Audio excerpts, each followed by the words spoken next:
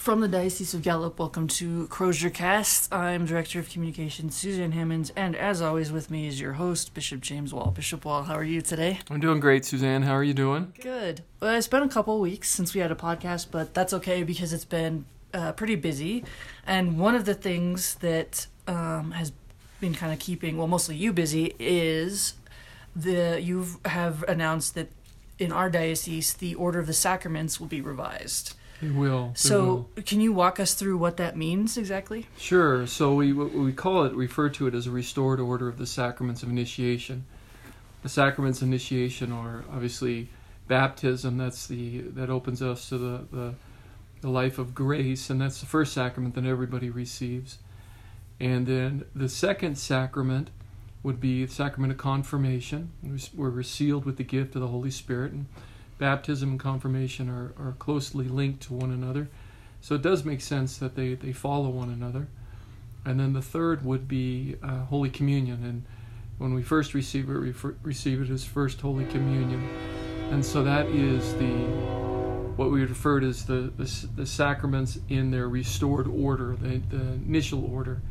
So there's a number of dioceses that have done this around the country. When I was a priest of Phoenix, we did that, and I assisted Bishop Olmsted in conferring the sacraments, and so I would go around and confer the sacrament of initiation on everyone. But here in our diocese, the age has been 16. Mostly we look at when somebody hits high school, and so I see that as delaying the sacrament. And if a sacrament gives us grace, and one of the effects of the sacrament of confirmation is it strengthens us, then personally I don't see any need to delay that. So that's kind of us in a nutshell. That's our sacraments in a nutshell. And it talks a lot about, or the Church talks a lot about the age of reason, right? So the sacraments should be conferred once the person has the age of reason. So what does that mean exactly? So that's generally around 8 years old. 7, 8 years old, and the Church even refers to that's when the sacrament can be conferred. That's also when the sacrament of First Holy Communion is conferred on someone. So that's generally around the age of reason. Now, interesting enough, if somebody were to be baptized at the age of reason or later, there's no reason to delay the sacraments, the other two sacraments. And as many people might see at the Easter Vigil, that's the order they receive the sacraments. We don't do baptism, then give them First Communion, then confirm them. We do it in that proper order: baptism, confirmation, then they receive First Holy Communion, all within the Easter Vigil celebration of the sacrifice of the Mass. Yeah. So why was it? How long had the Church done this? Had this where it goes? These sacraments are conferred at the age of reason. Was it quite for most of the history of the Church? It is. It's a very, very long history of the Church that we've had it in that order. And what happened was Pope St. Pius X, who a lot of times you'll see images of him with the Eucharist, and he's associated with the Eucharist and his love for the Eucharist. And he believed that the age of reception of Holy Communion, and off the top of my head I think it was around 12 or 14, he believed that was too late. And so he reduce the age down to the age of reason of receiving Holy Communion.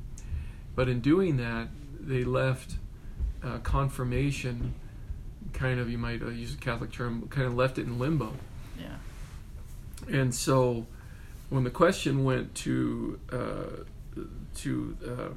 Rome, the response was, what is the age of to receive the sacraments? The response essentially came back, well, from the age of reason to 18, which is, about as clear as mud.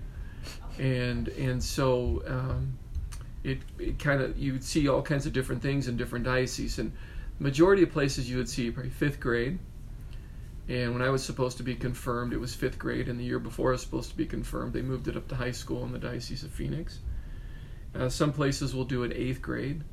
And some places will do it in high school, age 16 or 17, sophomore, junior in high school. And so that's kind of where they left the sacrament very wide open. So a number of years ago, Some of the dioceses started to revisit that. I know dioceses here in the U.S. I know there are other dioceses too outside the U.S., but some of the dioceses started to revisit that and look at the question of what we refer to as the restored order. We're restoring that original order: baptism, confirmation, First Holy Communion. And it seems to be picking up speed. I know that we are the 13th diocese to do that. The last diocese before us was Springfield in Illinois, but we're the 13th diocese to do that. And there's a number of dioceses. I know I was connected with Phoenix that did it. I know Fargo, North Dakota did it. I know that Denver has recently done it, the Archdiocese. And I think there's a number of reasons why we do it. You know, our young people are living in a world that's just becoming more and more secular, but also in the social media and the age of internet, you know, they're being exposed to things which they shouldn't be exposed at a much younger age. You know, you hear these startling statistics about when the first time a young boy, a young girl was exposed to pornography, and you know, sometimes it's, you know, 3rd, 4th, 5th grade, and it might be on purpose or it might be accidental or whatever the case might be. And so if we look at one of the effects of the sacrament of confirmation, one is that it strengthens us, and it helps us, that grace helps us to avoid temptation. And so sometimes if we wait until junior high school or high school, it's a little too late. So my thinking is, let's give them the sacrament when they can receive the sacrament, so they can receive the necessary grace, they can cooperate with it. It's not some magic pill, but they can cooperate with that grace, and then hopefully they can really live out their faith, and they can battle against temptation, and they can live a chaste life, and they can live the life that they're called to live, which is living a life according to their baptism. And I guess a lot of that goes along with the home. So do you have any advice for parents now to help prepare their children at a younger age to receive confirmation? Sure. One of the things we're going to emphasize is whole family catechesis. And, you know, I don't think it's good enough to drop your children off for religious babysitting. And, you know, I don't say that in a flippant way, but I mean, sometimes that's kind of the approach to it. But if parents, when they have a child baptized, and we say this in the rite, we say that you're the primary educators in the ways of the faith. And if you're making sure that your child receives a sacrament and knows his or her faith, well, even more importantly, the parent must know the faith and know it better than the child, so that they can reinforce that at home. And also they can teach their child the faith. Sometimes that's a little daunting for parents. So they might feel a little overwhelmed, or they might not feel like they're equipped. So to do a whole family catechesis, where you have days where you're catechizing parents on their faith, so they can understand their faith better, that makes it easier for them to pass along the faith, and to fulfill that duty as the primary educators in the way of the faith. And, of course, this is something that's going to be, you know, it's not immediate into effect, so there's going to be a bit of a rollout over a couple of years, correct? It is. We're going to do a step-down process.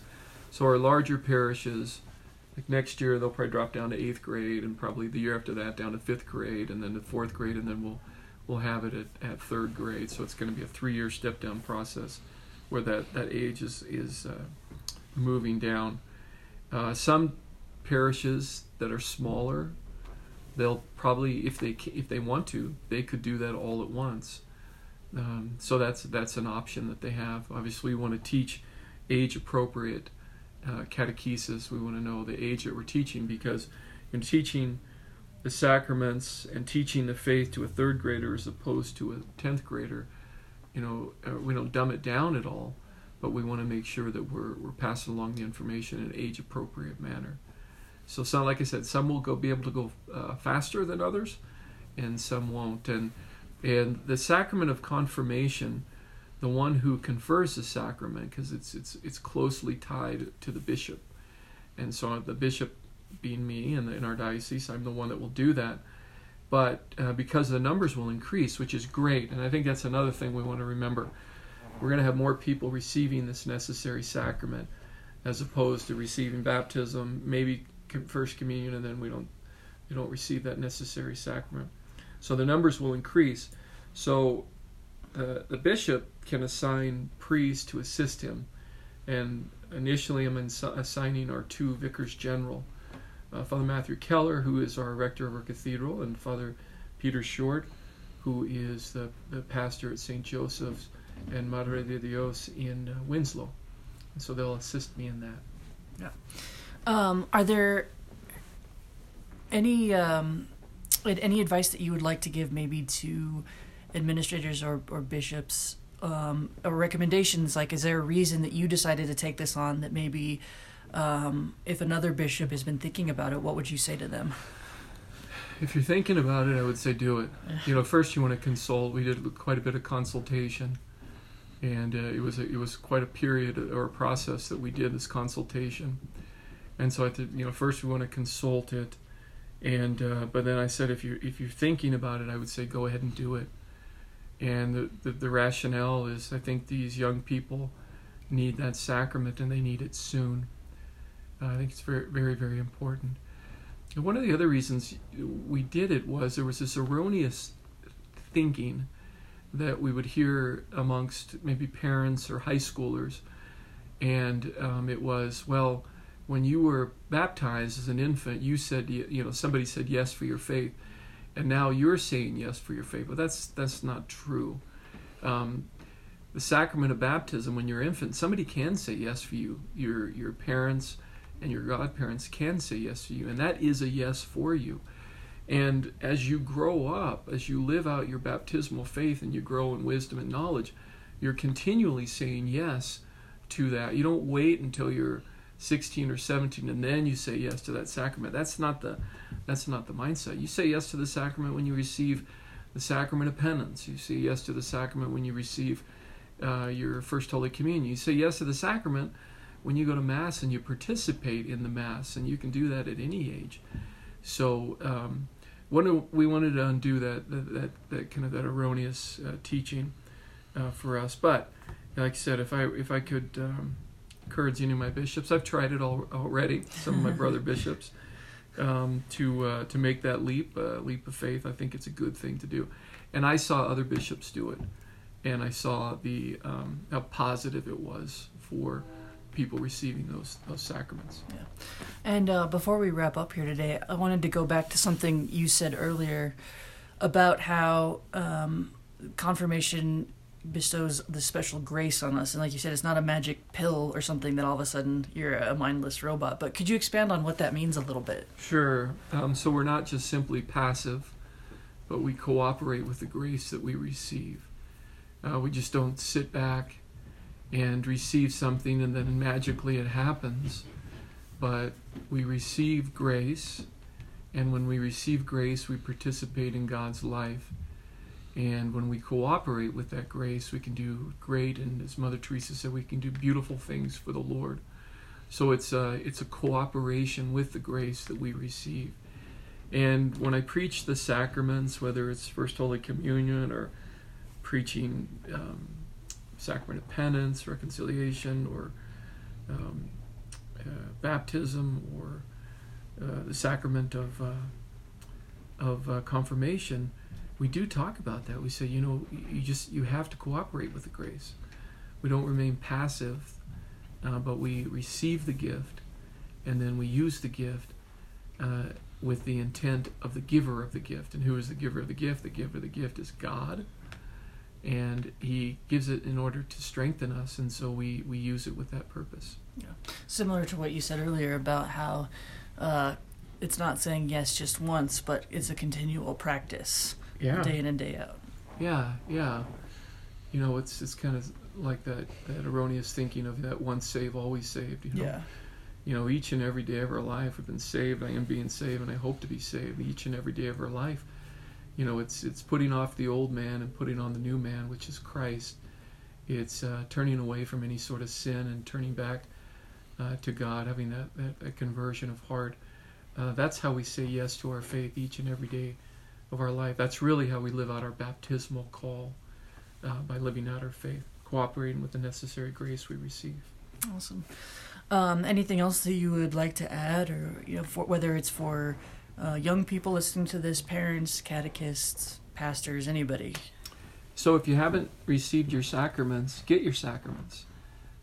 Contact your local parish, and see if they have a sacramental prep program, and receive your sacraments. If you're not Catholic and you're hearing this, you should be Catholic.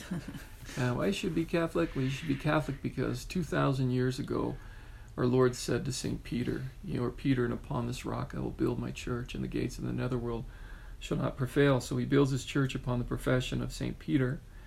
And then post-resurrection, he tells St. Peter, feed my sheep, tend my flock. And these are the people who are entrusted to our care. And we've seen that succession of St. Peter all the way down to present day with our Holy Father, Pope Francis. And so our Lord established the church 2,000 years ago. He gave us a visible head, the Pope, who was the vicar of Christ on earth. And he established this church. So if you're not Catholic, you should be Catholic for that reason, and that reason alone. Yeah. Excellent. Well, thank you once again for joining us, Bishop Wall, in an episode of CrozierCast.